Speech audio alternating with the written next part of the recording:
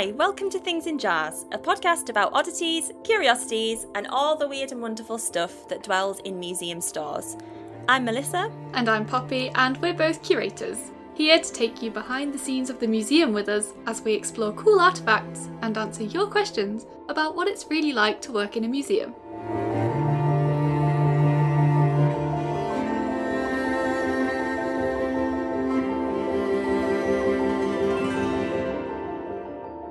Welcome to this week's episode of Things in Jars.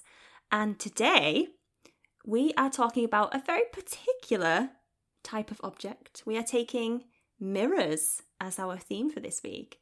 And I actually have really enjoyed this approach of choosing a very specific type of object. I think this has been fun.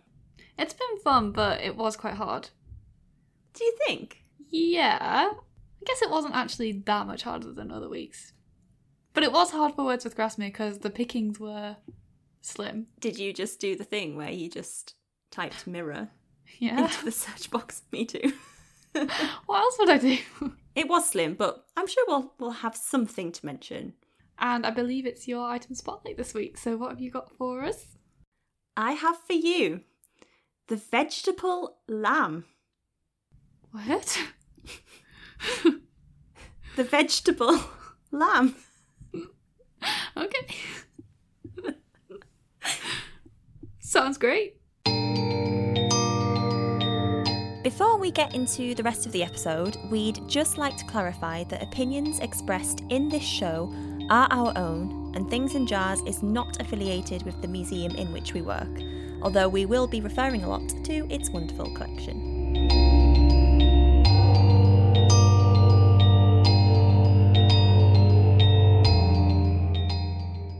We are starting, as always, with Wordsworth Grasmere, and I feel like perhaps we should just give a reminder to any new listeners of the podcast or anyone who perhaps is just starting out with us that the reason why we talk about Wordsworth Grasmere's collection so much is because that is where Poppy and I work. We work with this collection, we know it well, we love it, and it contains many and unexpected items. So that's why we always start with Wordsworth Grasmere. So Poppy, what did you find in your searches for mirrors, looking glasses, reflections? In my searches for all of those things, I was kind of unsuccessful. So when the catalogue search threw up very few responses, I turned to my old reliable Dorothy Wordsworth's Grasmere Journal, and I'm sure you've done the same, which is why you're looking at me like that. No? Okay. I haven't done that. Okay. Well, I'm going to keep it really short and sweet, and I'm going to read you an entry from Dorothy's journal from Saturday the 23rd of October 1802. She writes, Mary was baking. I walked with William to see Langdale, Rydal and the foot of Grasmere. We had a heavenly walk, but I came home in the toothache, and have since that day been confined upstairs, till now, namely, Saturday the 30th of October 1802. William is gone to Keswick. Mary went with him to the top of the Raise. She's returned and is now sitting near me by the fire. It is a breathless grey day that leaves the golden woods of autumn quiet in their own tranquillity, stately and beautiful in their decaying. The lake is a perfect mirror. Oh. And that's it. And there we have it. Lovely. So actually she writes that on Saturday the 30th of October. She begins it on Saturday the 23rd and then picks up a week later on Saturday the 30th. And Saturday the 30th also has a separate entry, which is very confusing. What are you doing, Dorothy? Yeah, what's she doing? What are you doing? Has she really been in bed with a toothache for a whole week? So, what have you got, if it's not a journal entry? It's not. It's an actual mirror that was a gift to Dorothy from her dear friend Lady Beaumont. And there's really nothing much to say about this mirror other than it's a very simple, nice-looking dressing table mirror. It's on a stand with 3 nice little drawers. But the reason why I like this is because it used to be out on display in our reading room. And I always used to look in it and used to have that weird feeling of thinking about how it must have been when Dorothy looked into it. And it reflected her face back at her, and now I'm looking at it. and it reflects my face back. I just always used to find that quite like one of those surreal moments where you could really imagine this mirror has seen many faces over the years. And at one point it was Dorothy's face. And now it's my face. Yeah, that's really nice. Yeah. And it is weird, you're right. It's so weird. It's the beauty of museum work. Oh yes, the things we do to entertain ourselves at work.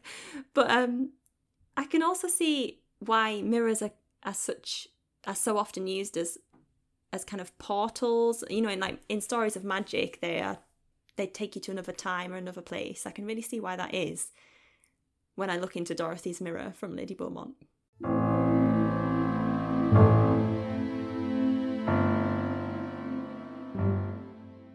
So before we start, Poppy and I play this game sometimes where, in advance of the episode, we ask each other to send an emoji to give a hint of what our object is about, mainly because we like to try and check that we haven't picked the same thing without revealing what it is. Yeah. So I didn't actually ask you to send me one today, did I? I asked you to send me one. Yeah, you asked me to send you one. Yeah, you never ask me to send you one. It's always me saying to you. Oh. That's all right. It's okay. I don't mind. I don't play the game. Melissa doesn't play. Melissa just takes. I just respond. I'm sorry, everyone. Well, perhaps I'll ask Poppy next time and tell you what she sends. But I sent Poppy the angel emoji. Which confused me no end. And initially I was like, okay, yeah, we're safe. And then I came across a quote as I was rereading mine to get it, ready in my head. And it suddenly crept upon me that maybe we were looking at the same thing after all. But then we talked about it some more, and I don't think we've got the same thing. I don't think so. So it's been a roller coaster this evening. And we're about to find out if the roller coaster is a good one or a bad one. I think it's a good one. I think we're safe. So, the object I have chosen is John Dee's spirit mirror. This is a black spirit mirror that is thought to have belonged to John Dee, who was the Elizabethan magician, astrologer, and mathematician. And he was alive from 1527 to 1608 or 9. Not quite sure which. And this mirror particularly was used as a show stone, and it helped him carry out research and commune with the world of spirits. So at a first glance, when I saw this, it doesn't really look like anything super remarkable. I don't know about you, but when I think of a spirit mirror, I think of like a really ornate kind of, I don't know, something really sort of fancy and dark looking. And this is dark looking, but it's just very simple, very, very plain. It looks like, when I first saw it, it looked a little bit like a tag that you get on a dog collar. Like the little circle with the loop in the top, but it's not. and it looks quite thick. So what it's made of is obsidian, which sounds cool, or volcanic glass. And so it's black and its surface has been polished. So it's very, very, very smooth and therefore can reflect. Although there's a few scratches on it on the British Museum record. So it has seen some damage over the years. So John Dee worked with a medium and convicted criminal called Edward Kelly to summon visions of angels into the mirror's reflective surface. So that's what he was trying to do. And I'm not sure if he ever achieved great success with that, but that is what he intended. So to just tell you a little bit more about John Dee, he was the court astronomer for and advisor to Elizabeth I. And he, in his early life, he kind of quickly became recognised as a very intelligent man. He was a fellow of Trinity College in Cambridge.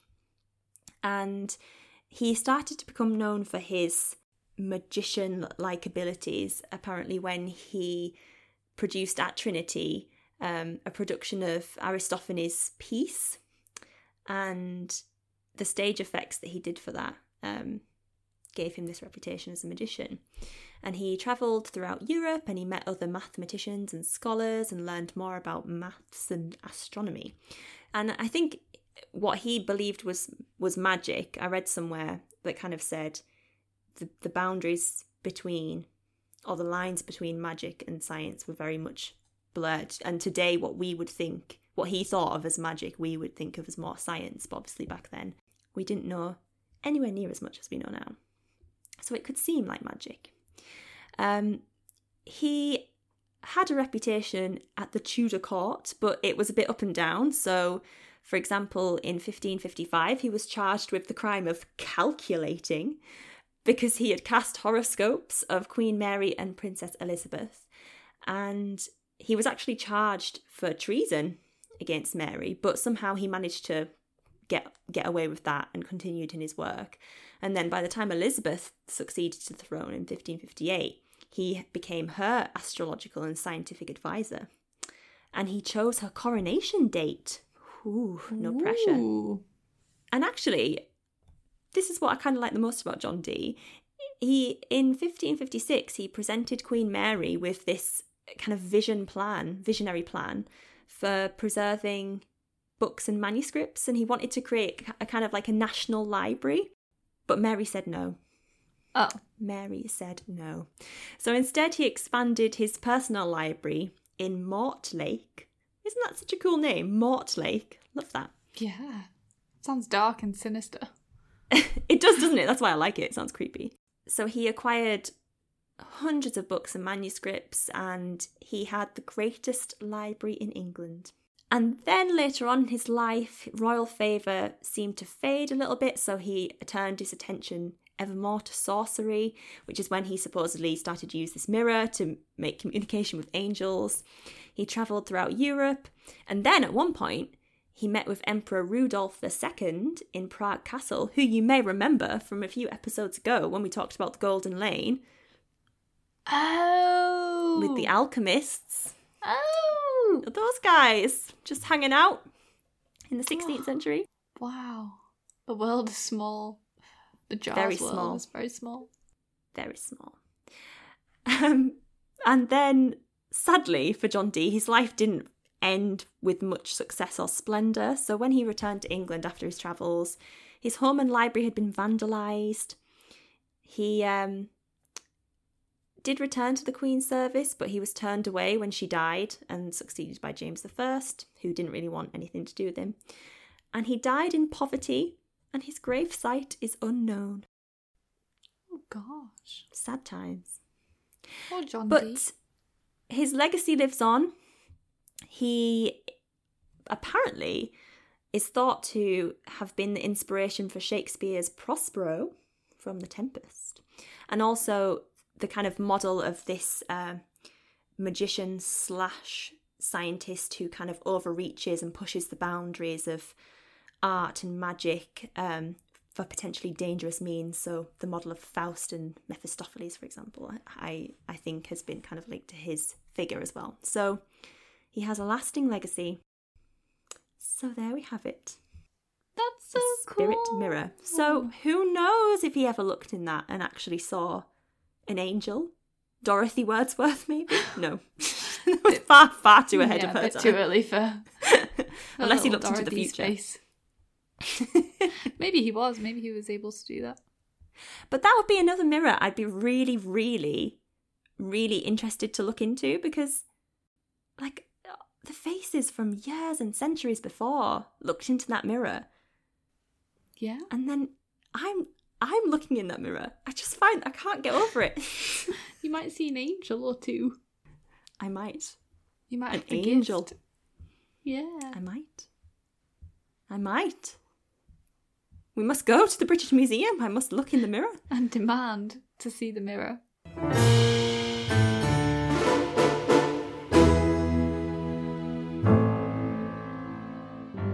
If you were to send me an emoji, Oh, okay. what would it be? Yeah, now I want to play the game. So what would it be? Okay, nice to be asked. I'm Sorry, joking. everyone. Please excuse me while I go and recover from that savage burn. I'm Ouch. joking. I'm not serious. Okay, well, since you've asked, the emoji I would use to describe my story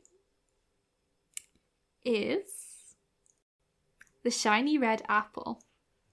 Ooh. Ooh. Ooh, okay. Anyone got any guesses? I mean, there's a pretty major link going on here. Yep, and you'd be right. I am delighted to share with you the story of the real life magic mirror on the wall. Oh, Who's the fairest one of all? Goodness. Mirror, mirror on the wall. Who is the fairest of them all? And we shall find out. Because there was a girl believed to have inspired the story of Snow White. Really? Yeah. Of course, the Grimm brothers had to take inspiration from somewhere, and popular belief has it that there are two candidates who could be the girl that inspired Snow White. And I'm going to tell you about one of them who seems to fit the bill pretty well. It's pretty amazing how all of the elements of the story come together. So who was Snow White? She is believed to have been a girl called Maria Sophia Margaretha Katharina Baroness von Erthel. And she was born in 1725 in Bavaria, in Germany, specifically in a region called Lower am Main. I hope I'm saying that right. And her father was very important in aristocratic circles. So he worked for the prince and he was a special ambassador and sort of foreign minister type person.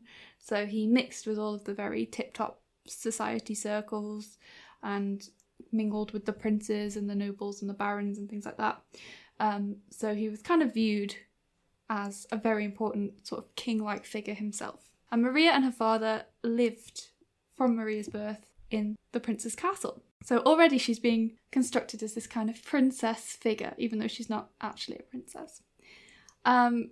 She is characterised as being absolutely like just pure loveliness.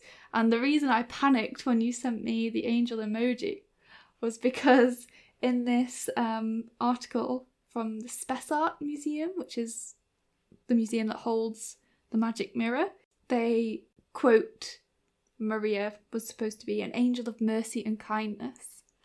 Oh, so I see. When you sent me that, I was like, uh-oh. Yeah. As also happens in the Grimm story and in the Disney film, Snow White's mother dies and her father remarries. And he does not marry a nice woman, by all accounts. There's not really any details online about the character of this second wife, but she's certainly not kind of presented to be very nice. Her name was Claudia Elizabeth Maria von Venigen, and she was an imperial countess of Reichenstein. Anyway, she was important. And she was quite close to Maria in age. And the mirror, the magic mirror from the Grimm fairy tale, from the Disney film, that is believed to have been a gift from Maria's father to his second wife, and it hangs in the castle where this story is set, as in where Maria Snow White was born. And this is where it gets really interesting, because the region, the Lower region, Lower am Main, is famous for mirrors. They're renowned for glasswork, and they are famous for creating these really beautiful, really intricate mirrors. And these were known as the talking mirrors. Because they were so heavily decorated, people would say that they always spoke the truth. And inlaid into the decoration of the mirror are little phrases. So in this one it says amour propre. Absolutely terrible French, I'm very sorry. But basically it means self-love. And so it's kind of saying that reflected in this mirror is the stepmother's sort of pride, her jealousy, her self-love, her conceit, if you will. And that, I guess, ties into the phrase, magic mirror on the wall, who's the fairest of them all? Because she needs that. Yeah, totally. Yeah, she needs to be the most beautiful. She's vain. Which is really cool. And they have all kinds of sayings on them. So they would have little tiny etched inscriptions in them. another one. I can't tell if it's from this mirror in the castle or if it's just another example of this kind of mirror with the sayings etched into them. Elle brille à la lumière, meaning she is such a beauty in French. So that's pretty good evidence. Oh, and one more thing about the mirror is that they were magic, not in the sense of having spirits or sorcery kind of attached to them, but they would echo voices because they were made of this kind of glass that would reflect sound back as well. So if the woman was talking at the mirror saying who's the fairest of them all or who's the most beautiful, it would echo back at her. So that's also where the talkingness comes in. That's so it's really cool. So there's all these layers of meaning.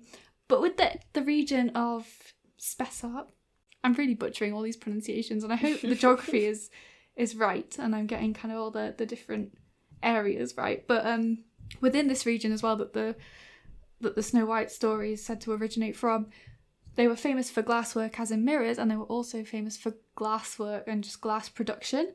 And if you remember, in the Tale of Snow White, she has a glass coffin. Yes! So that is seen as more evidence that it could be based on the story of this girl, this Maria girl. If you visit this region in Germany, you can follow Snow White's trail, and that is said to be from when she fled the castle to escape her evil stepmother because she knew she would never be free if she stayed in the area of her birth. She flees and it goes over the hills towards a very famous mining area. Oh, stop. I'm sorry, I know. Just keeps coming. Yeah, it's also, not only is it famous for glass, for mirrors, it's famous for having a rich mining history. And the mines were so narrow that only tiny adults or actual children were able to work in them. And because of the risk of collapse in the mines, they all had to wear brightly coloured hats so that bodies could be identified through the rubble if the worst were to happen. And that, my friends, also occurs in the Disney film, as the 7 dwarfs are wearing brightly coloured hats. And the final detail to my TED Talk is the poison apple. How could we forget? Well. In this story, Maria does not die from poisoning. That is the one area where this is not so strong. But poison was also known to the area because the belladonna plant grows in abundance. Oh, which we know about. We do know about that belladonna plant. Which we know about. So, thankfully, this Maria did not succumb. She had a kind of sad life, though. Apparently she died in a convent. She was quite old, and she was also I'm guessing from kind of early childhood. She'd been going blind. And the reason I found this story, actually, I found the magic mirror, was because I found an article about Snow White's gravestone, which is in this region. And it's believed to be the gravestone of the woman who inspired Snow White, and that sent me down this rabbit hole. So, that was Mirror, Mirror on the Wall from Prince Elector's castle, which I think is now Spessart Museum in the Lohr Castle in Bavaria. I also really want to go to this region now. Yeah. I really want to walk the Snow White path. I want to go see the magic mirror. I want to talk at the magic mirror and have it talk back to me. And you can imagine your face in it, just as the faces of people from centuries before, faces of maybe even the real Snow White have looked into. Yes, Poppy. Yeah. See, I'm catching on. That's all I want to do from now on, just look in ancient mirrors and imagine all the people that have looked in them. We've established that. I want to be a full-time mirror gazer. Pay me to stare into your mirrors. Let me imagine who has looked upon them. Ah, yes, that would be a nice job, wouldn't it? Mirror looker. Mirror looker. Shall we advertise for one and see who applies? Gazing wistfully. Job description. Must have hands or appropriate appendage to hold mirror. Must be willing to stand for hours on end in front of mirror. Or sit.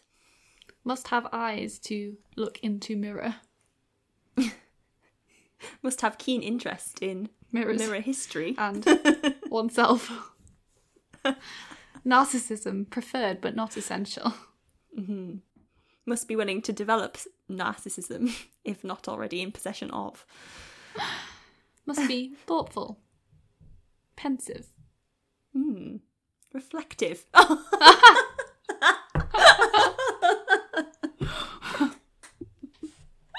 That's the mirror's job.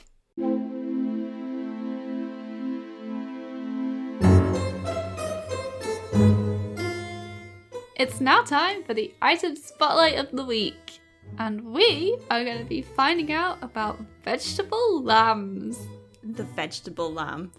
The vegetable lamb. What a strange little thing it is.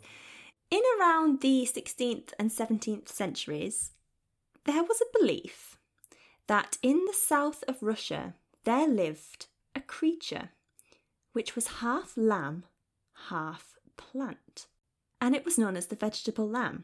And it was also referred to as a baromets. Hope I'm saying that right. Baromets. And it is described as a legendary zoophyte of Central Asia. Again, once believed to grow sheep as its fruit. And it was believed that these sheep were connected to the plant by an umbilical cord, and so it would grow from this plant and then it would graze the land around the plant, but then when all the accessible grass or foliage had been eaten, both the plant and the sheep died. So the sheep was always attached to this plant. It never just popped off and wandered away. It was always growing. And there are lots of historical illustrations and studies of the supposed vegetable lamb. And there are various poems about it as well. And in fact, I have a poem for you right here by Dr. Erasmus Darwin, who in his work, The Botanic Garden, 1781, writes of the Boromets. Even round the pole the flames of love aspire, and icy bosoms feel the secret fire. Cradled in snow and fanned by arctic air, shines, gentle Boromets, thy golden hair. Rooted in earth, each cloven foot descends, and round her flexile neck she bends. Crops the grey coral moss and hoary thyme, or laps with rosy tongue the melting rime. Eyes with mute tenderness her distant dam, and seems to bleat a vegetable lamb. I don't know if it's supposed to be funny, but I find it really funny. Anyway. So, the Garden Museum in London have a vegetable lamb. And let me tell you, it is ugly. It's an ugly little thing. It's this strange arrangement on a plinth of little mosses. Someone's put this together. I mean, I think it was supposed to look like a genuine specimen, but I do believe that someone has fabricated this. But it is like a little weird hairy creature that does, to some extent, look like a lamb. It could be described as a lamb. It's also some kind of weird, unknowable creature. I'll post a picture of this so everyone can see it. It's kind of this weird, quite smallish browny thing with a vague head and neck and body, and then it's got little legs. It could be described as a lamb, I suppose. And the Garden Museum says that actually this is just the roots of a fern arranged to resemble the imagined creature. So, if the vegetable lamb ever was real, is real, who can say?